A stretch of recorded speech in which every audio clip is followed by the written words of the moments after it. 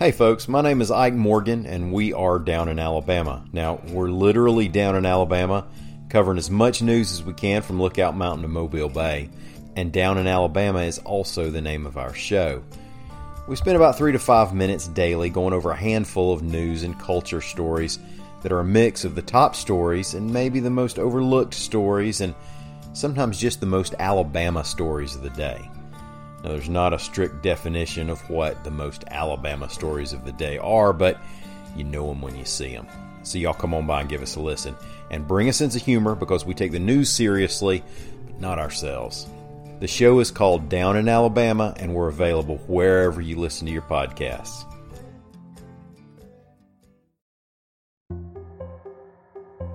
For AL.com, I'm Ben Flanagan.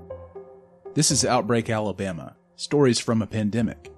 To me, the biggest question right now is not whether we start the season, it's whether we finish the season.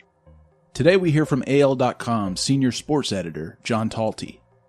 John is a very well-sourced insider reporting on Southeastern Conference sports, most recently on the league's effort to preserve a 2020 college football season. 3 of the Power 5 football conferences have announced their 2020 plans for a college football season amid the coronavirus, not including the SEC, whose presidents and chancellors are currently meeting, potentially unveiling their own plan as soon as Thursday, July 30th. Many questions remain unanswered about the logistical and financial implications a 2020 college football season will have on major programs, with Alabama Athletics Director Greg Byrne even telling fans their program will be significantly impacted depending on future ticket sales.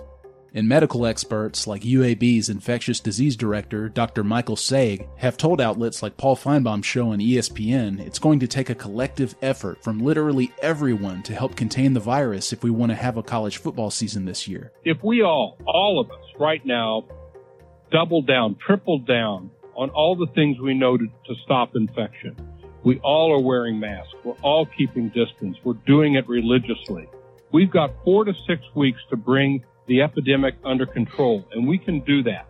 So that, let's say... I spoke to John Talty about the SEC talks, framing their 2020 plans, what a conference-only schedule would look like, if and how fans will be allowed to attend games, and most importantly, if there will even be a college football season at all.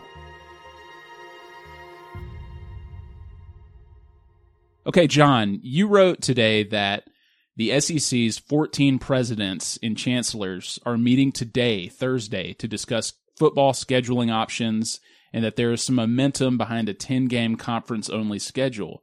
Now, the ACC announced an 11-game football schedule, making it now 3 of the Power 5 conferences who have established their 2020 plans for their seasons.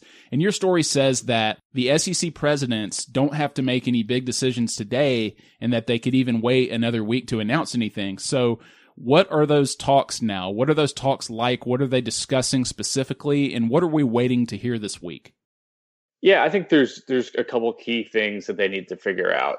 First and foremost, I think is, how many games are they going to play? You've seen different conferences do different things, outside of the FBS level, obviously we've seen the Ivy League move back its, conference schedule completely to the spring.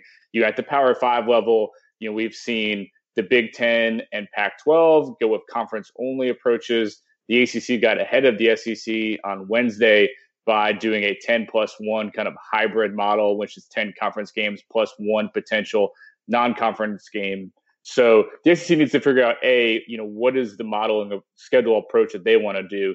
And then a big part of that is going to be, when do you start the season? The feeling headed into this week and heading into this important meeting on Thursday was that the SEC could push back its start of the schedule, whether that's a week or 2, maybe 3 weeks, something like that, to get a better sense, to get some more data from some of these professional leagues and be able to kind of do it safer. So that was the feeling kind of heading into this week. And that's one of the things that they have to really kind of, decide on, okay, how many games do we want to do? And then secondly, when do we want to start the season? And so that's why, they're meeting virtually on Thursday to just kind of go through those key issues to figure out, what's the safest approach and what makes the most sense for all the different schools.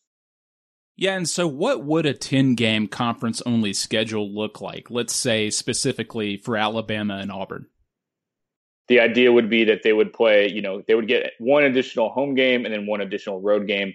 in the sense that from what I had heard to this point, and it's still flexible, but like Alabama would potentially play, 2 out of, Vanderbilt, Florida, Missouri. And those are kind of the schools that are next up on their list of, SEC East rotational opponents anyway.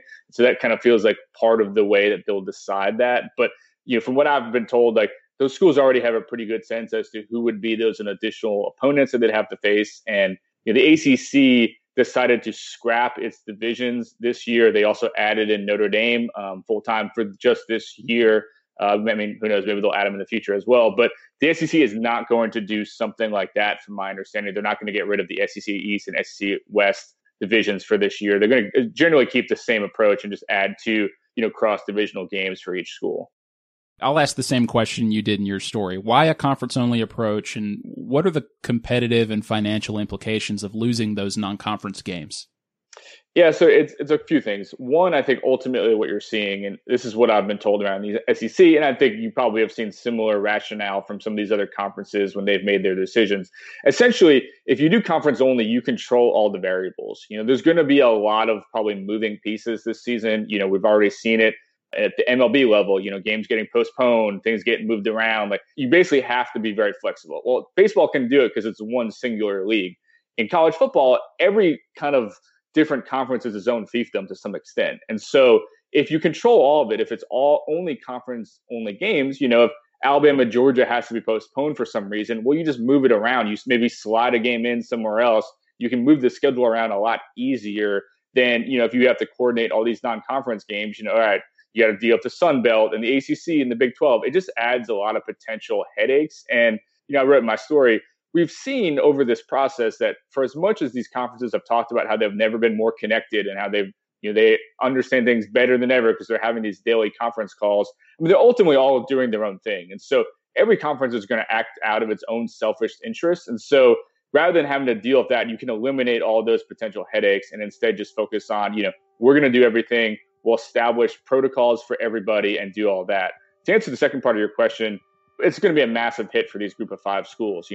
They really depend on these very expensive buy games, as they're called, in which, a school like Alabama or Auburn pays you $1 million plus to come to their school. And essentially they're buying wins. They know that you're probably a lesser opponent. And so these group of 5 schools rely on that, revenue to kind of pay for the other things. So they don't have the big TV contracts the way the SEC and ACC and those other programs do. And so, for in-state programs like UAB and Troy and South Alabama, eliminating all of those games would have a pretty important and, unfortunate for them, financial impact. Yeah, and speaking of which, our colleague Michael Casagrande, he reported this week that Alabama Athletics Director Greg Byrne, he wrote a letter to fans about the challenges that the department faces with coronavirus threatening fall sports. He noted some cost-saving measures that Alabama is taking. In his words, under normal operations, a large percentage of their annual budget comes directly from ticket sales and Tide Pride memberships, and any modified seating model at Bryant-Denny Stadium will impact those numbers significantly. So what might that impact be on a program like Alabama's? Yeah, it's significant. I think as Michael had previously reported, based on their financial report, I think they get $36 million from ticket sales alone. And obviously there's, donations and other things that are attached to that in order just to buy those tickets. And, having no fans in the stands or having a very limited amount of fans, which I think is what most people expect at this point, would have a massive impact. And, the thing that helps a school like Alabama is, and I hit on it earlier, they get a lot of money from TV revenue. And so it's still worth it for them to play the games, even if there is limited to no fans and no revenue coming from that. It's kind of it would certainly have impacts. It certainly could slow down some of the, construction projects that they're doing. They've obviously done a lot with, the Bryant-Denny Stadium, which we've written about, but, they have plans for Coleman Coliseum and things like that. Maybe this slows down some of that. But it's going to cause some belt tightening kind of across the board. And again, fortunately for Alabama, it is one of the, the richest athletic departments in the country. They generate a lot of revenue from football. And so they're probably going to be better off than the average program. But for certainly other schools, even at the Power 5 level, it's going to potentially, have a pretty dramatic impact. And you're going to see pay cuts and furloughs and layoffs and positions frozen and kind of down the board. There's just no way probably to sustain some of the spending that's going on right now if you don't have any of that revenue coming in.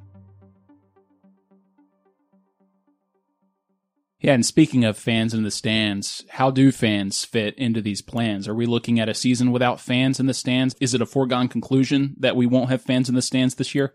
No, it's not. I think there's definitely potential for there to be fans in the stands. I think that's something, I've talked to people around the SEC. They are still actively working on those things, talking to different schools. Like, they haven't given up on that. They still want to have fans in the stands, especially if it can be done safely. And so I think what you might see is just something that I've written about and other people have written about in the past is you might have to see kind of a socially distanced model within a stadium. And so that would cut down your capacity, probably anywhere from 15 to 25%, depending on your kind of stadium structure and also just kind of how, you have multiple people from the same family. You might be able to fit in a couple extra people and how you space them out. But I think that at the start of the season, you might not see many games that have fans. We've already seen, a couple different, for instance, in New Jersey, Rutgers has already been told the maximum amount of fans they could have at a game at this point is 500. I think that the SEC schools would probably be able to put in potentially more than that. But ultimately, it's going to come down to really state by state what the government leadership in those states does. Ultimately, it's going to be what those governors and, other leaders decide kind of what the mass amount of gathering can be, all those different things, And for Rutgers' standpoint, it was kind of taken out of their hands. It was the New Jersey governor that made that decision. And so what you might see in Georgia could be different than for Texas A&M versus, Mississippi. They could all have different policies. I think the SEC would like to have one overall policy, but you ultimately might just see kind of different approaches just based on, what those states' governors decide. So on Paul Feinbaum's show, UAB's infectious disease director, Dr. Michael Saig, said that he thinks that a season is possible if we, quote, triple down on stopping infection, including wearing masks and distancing. Then we can contain the virus and bring numbers down to a point where the season can happen in that 4 to 6 week time span. But if we're still where we are now, at that point, he's obviously not as optimistic. I wonder, does that hold up with what you're hearing doctors might be telling these major football programs in the NCAA about what needs to happen in order for there to be a season? Yeah, I think it is. I think that there's been a bit of I would say a growing divide. I think it's some of the kind of commentary you're getting from infectious disease experts and epidemiologists versus, what you hear maybe from athletic directors and things like that. I think certainly everyone's very aware as to things have trended the wrong direction, especially over the last month or so. But I think ultimately what you're going to see is that these schools and conferences, like, they want the best decision possible. And so I think what you might see is that, okay, if the numbers do look bad, you might say, all right, let's pause things for a little bit. Let's push it back a little bit. Let's try to, buy ourselves some extra time for those numbers to kind of, reverse a bit. And so I think that, I know Dr. Saig is somebody who is, a well-respected voice. I've talked to him. I respect what he's saying. And I think there are other people around the SEC and other conferences, in similar positions as him, giving that same kind of advice. And I think that will be certainly taken into account. But you've seen some different athletic leaders essentially say, we haven't been told we have to shut it down yet. And until we're told that, we're going to kind of keep moving ahead. And so unless you see, some of these different experts really come out and just say you can't possibly do this, as long as there's, I think, wiggle room, they're going to try to find a way to get the games in. Yeah. And so, John, my last thing for you, we've seen professional athletes, whether that's in the NBA, Major League Baseball, and now more so than ever, the NFL, where athletes are opting out of playing in their upcoming seasons. And some of those are obviously now active. And I feel like we're going to see more of that even with college players who don't get paid millions of dollars to play. And so that's casting some doubt on whether a season can happen, say, if athletes aren't participating. So my last question for you, this is all anyone wants to know based on everything you've said and these things that are happening. Do you think we will have a college football season?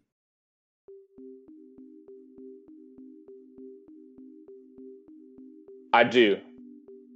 To me, the biggest question right now is not whether we start the season, it's whether we finish the season. I think that we are seeing momentum and a real willingness and eagerness, I guess I should say, to try to have football this fall. And whether that's the SEC, ACC, whatnot.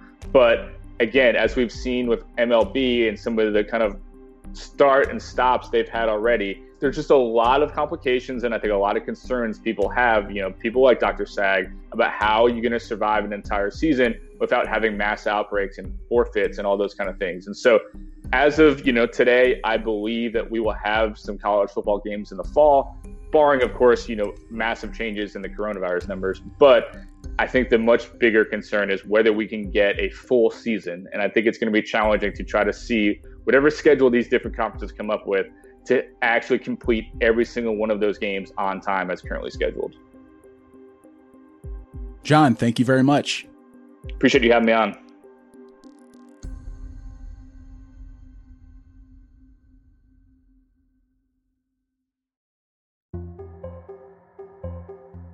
Shortly after our conversation, John reported that the SEC is moving to a 10-game conference schedule, according to his sources. The league has also moved back the start of the season to September 26th and the SEC championship game to December 19th. If you or anyone you know is affected by coronavirus and want to share your story, please email bflanagan@al.com. That's BFLANAGAN@al.com. For all of our coverage on the outbreak and how it continues to impact Alabama, visit al.com/coronavirus. If you like the show, please rate us and write a review. Thanks for listening.